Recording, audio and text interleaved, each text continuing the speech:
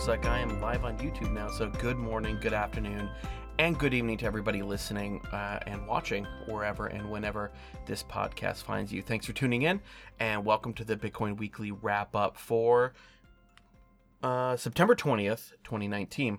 This week's roundup is sponsored by eToro, a trusted smart platform that is over 12 years old and conducts over $1 trillion in trading annually. They offer innovative tools and advanced charting features to help you be the best trader that you can be. So now U.S. customers can actually trade with the most popular crypto assets with transparent low fees. And if you're new to trading, while you're learning, you can actually practice strategies with their virtual trading tool that lets you use virtual money to test, and see how your strategies are actually going to react in a real trading environment. You can also connect with 11 million other traders where you can discuss things like charting strategies, anything trading related. And if you actually go to digiknowcrypto.com/eToro, that's eToro, and you use that link, you will be helping them, helping me actually let them know that you're a listener and that you are, appreciate our sponsors. But you also get $50 free. That's subject to some terms and conditions, mainly just a minimum deposit. But that's $50 absolutely free that you can use to trade and buy and sell Bitcoin. So head over to digiknowcrypto.com/eToro. That's digiknowcrypto.com/eToro. And if you're watching in YouTube, you can just go right below there in the description and find it there. So first off, let's talk about what we talk about every single week at the very beginning, which is price. Oh, and those of you who are watching on YouTube, my picture thumbnail thing there is actually, if you see, it's this note from Yugoslavia. I have a collection of, I've been starting a collection of overinflated notes. So that's a $500 billion Yugoslav dinara note, so it's kind of cool. Anyways, so that's right there, and if you're listening, you won't be able to see it, but if you look up the Yugoslav note, you'll be able to see what we're talking about here. So the price, Bitcoin dropped below 10,000, dipping all the way down to 9,600, which it rebounded, and as of writing, actually I should have pulled that up. As of writing, it's or recording, which is at about 8 p.m. on the 19th of September. Let's just make sure that we have the most up-to-date.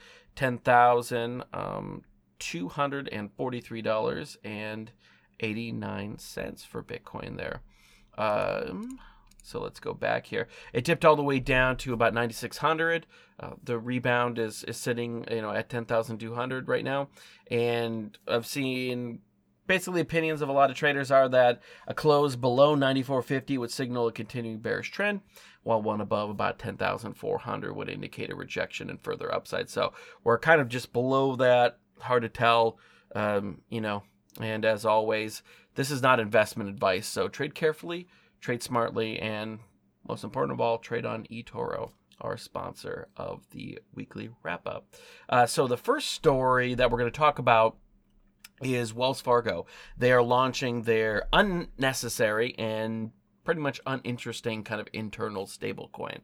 They are basically doing the same thing that JP Morgan did, where they have an internal permissioned ledger that instead of moving dollars on their fictional ledgers in their accounting software, they just added another layer so that they can move it around on an internal blockchain and then account for it in the regular accounting processes as well. So they claim it's for cross-border money movements, but once again, this really isn't necessary and just kind of reeks more of PR stunt of, look at us, we're using the most advanced technologies of the day, right? Or the most buzzwordy technologies of the day, right? Pretty soon we're going to start hearing about, virtual reality and immersive augmented reality, money movements or something like that with a lot of these folks. So the only reason that you would need an asset to move across borders is to have, real dollars, real being kind of a very subjective term, whether it's digital or physical, to put into non-Wells Fargo accounts or actual cash dollars in your hand, right? So for example, if I wanted to pull out $1,000 at a ATM in the Beijing airport, Wells Fargo would need to have like real dollars to put into my hands or to put in the bank that I'm getting those funds through. So if you're going to move $1 billion into another bank's account, you'll also need to wire real dollars, into their account. digital token representations, when we're talking about within just the Wells Fargo circle of trust, are merely for accounting purposes. But they already do this. And this is just adding another unnecessary layer of complexity in the form of a token on top of what they already do. So it's just, I don't know. I find it unnecessary and just kind of a bit ridiculous. So anyways, let's look at the next story, which is going to be, oh, sorry. This may look a little bit goofy. My daughter made it for me, so I'm going to continue to wear it. Next up is a suite of stories about Libra. There's been a bunch of them, and I actually just saw a story as I was checking the price here that the House Financial Services Committee plans to question the SEC about crypto and Libra, and I'm guessing Libra is going to take the lion's share of attention.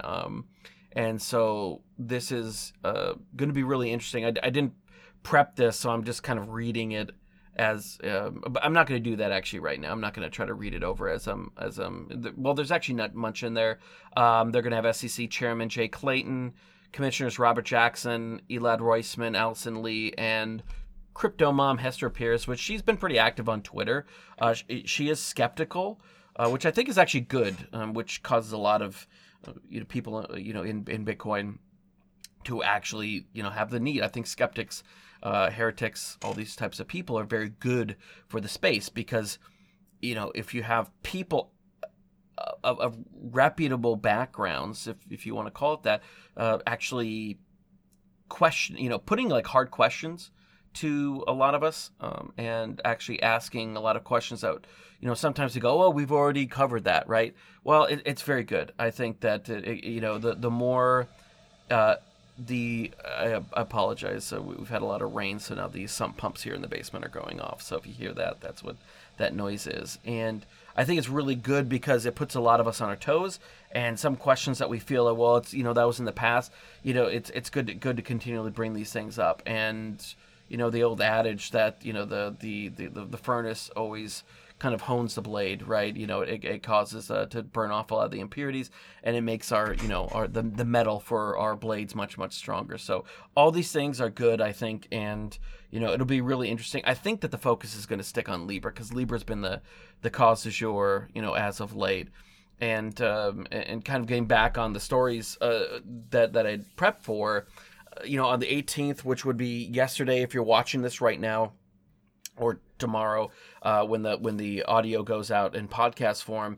2 days ago, old Zucky himself dined with a bunch of Democratic leadership and lawmakers. Well, I guess it's the same thing, where they continue to voice concerns about privacy, which is kind of weird because, I mean, Facebook, yeah, I get that synonymous with privacy, but the concerns is not privacy per se, because they are going to want to know everything about everything on Libra. So it's really not about our privacy. It's about their wanting to have access to that information, but Facebook shouldn't be allowed to make money on it, is really kind of what it comes down to.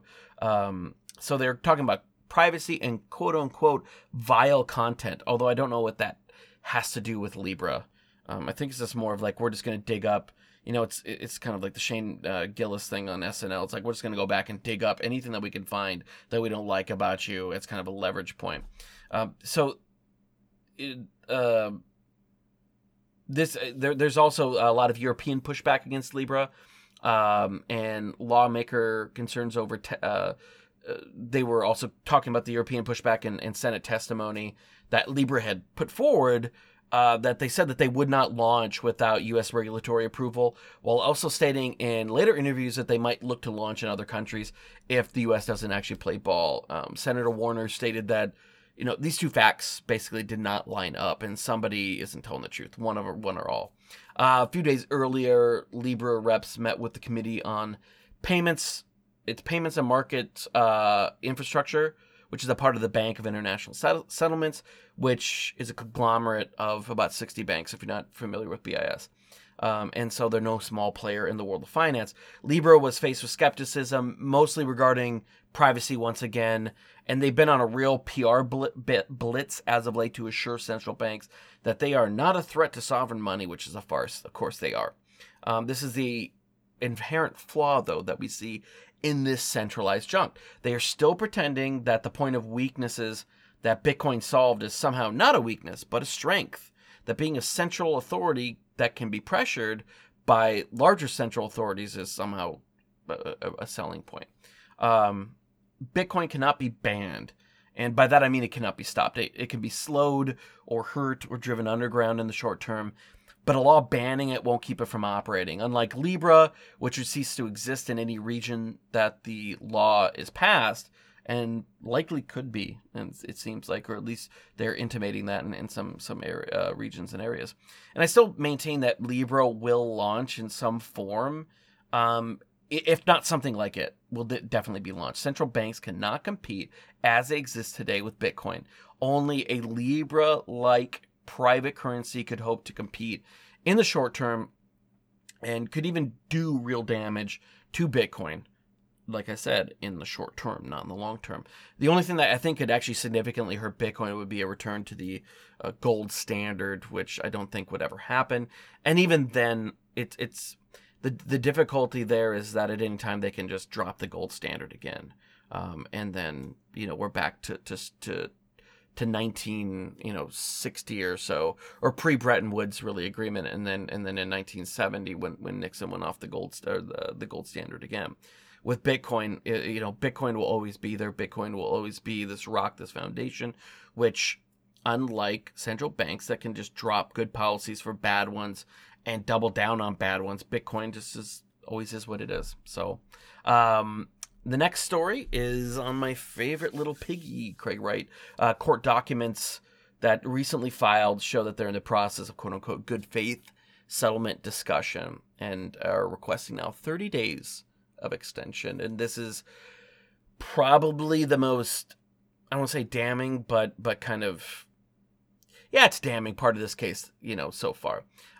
During the lead up to this actual case, Craig claimed over and over again that the courts were the only place to determine truth. And this was, of course, a retort to the calls for a very simple and straightforward task, which is doing it publicly in view of, objective, mutually agreed upon info security and cryptographic experts, in public, under the eyes of these people, looking over all the data to make everything's on the up and up, sign using those keys, those private keys from what we know are 100% known Satoshi addresses.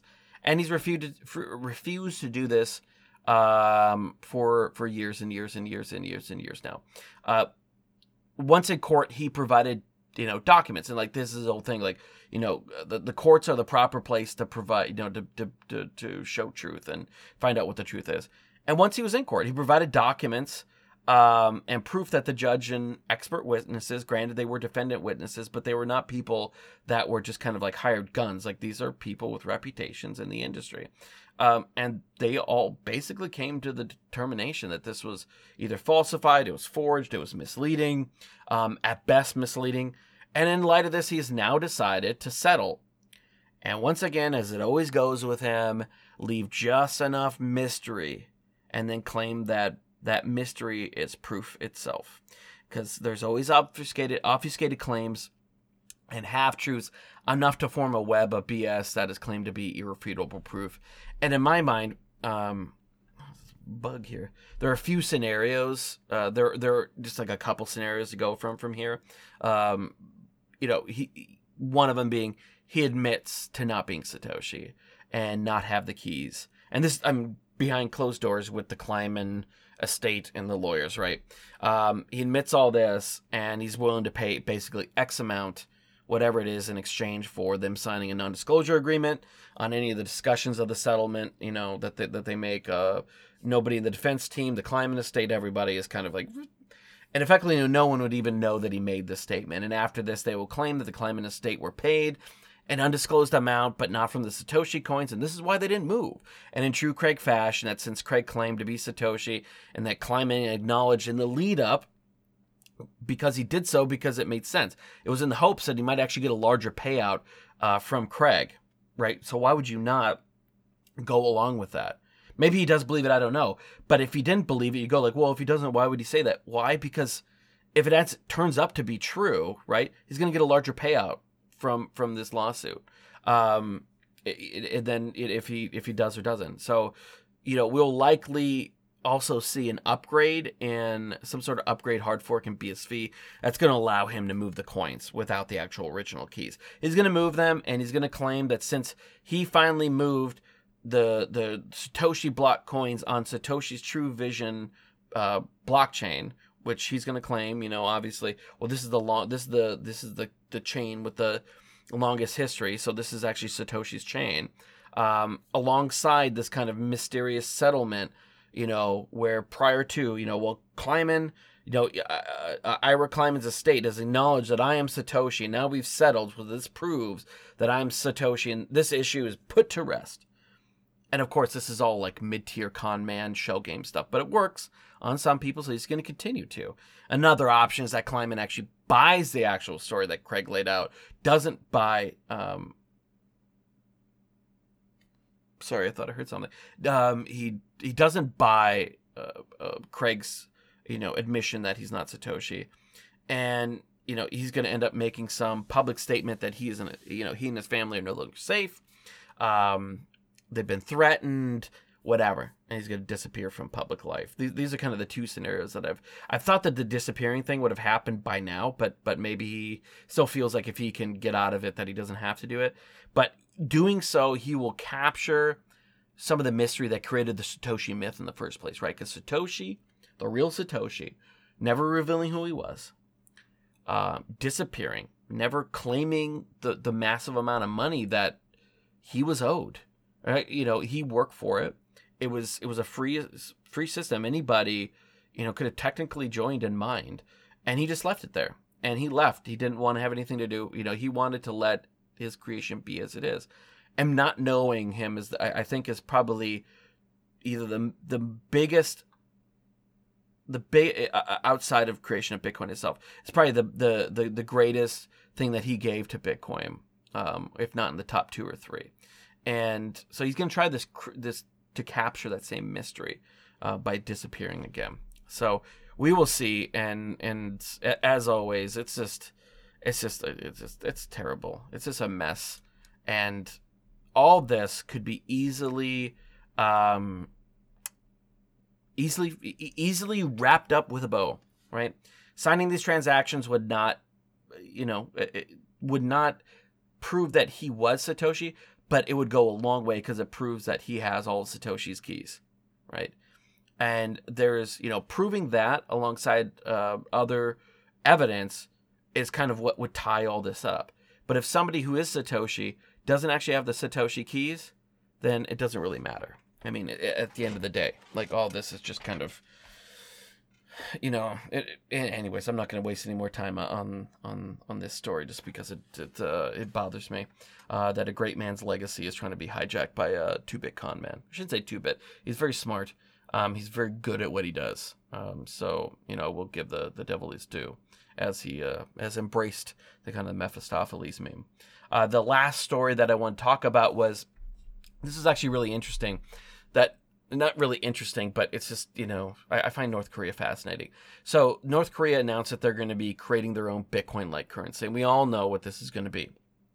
It's not going to be a decentralized currency that they, give to the world and let everybody kind of mine it equally and do what Satoshi did. This is going to be a permission blockchain, centralized, with no value add there's going to be no value add over the existing currency in North Korea, other than it's going to actually give the regime further surveillance of the population. So this is not going to be a nationwide currency.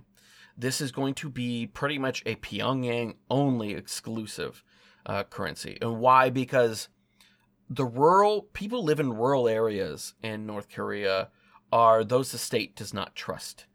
The only way that you can actually live in Pyongyang is if you are from a family or you are an individual who's proven themselves in some other way. This is like the elite. You cannot live in this city unless you are a trusted party member, right? So anybody who lives out in the rural areas are people that the state doesn't trust, or they're they may even be somebody who is devoted to the regime, but their parent or grandparent was found to be disloyal and sent to the camps for some reason, right? They believe in, I think it's 3 generations punishment for someone. So it's a really big thing when people actually escape North Korea. It's a very big deal. Their families suffer. But anyways, that's, we don't need to go all into that. But this will be a Pyongyang only type of thing. And they were talking about it kind of being like the Petro, maybe pegged to some asset. I don't know what asset that North Korea has that they want to do, that they can actually peg this to. But this is just going to be a surveillance thing, because right now what's happening is that, and it's been necessary, the regime has allowed this black market to grow and thrive within Pyongyang.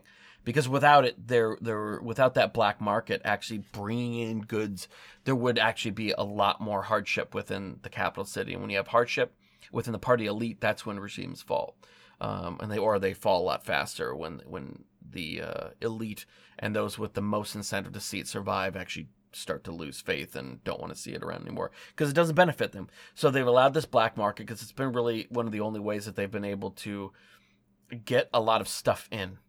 And with that, you're starting to see like this bourgeoisie class, this middle class rise up. Even though they're the elite, there's not like the stratified wealth. Like you have a few people that live pretty well, and then you have people that live okay, and then you have people that live terrible. And this is kind of allowing this kind of bourgeoisie middle class to form within the trusted ranks of the party elite, or trusted party members in Pyongyang. And like I said, the regime's okay with the black market, but they probably want to keep an eye on them. And it's also always good to have dirt on people, right? Because that's how they keep power, by fear.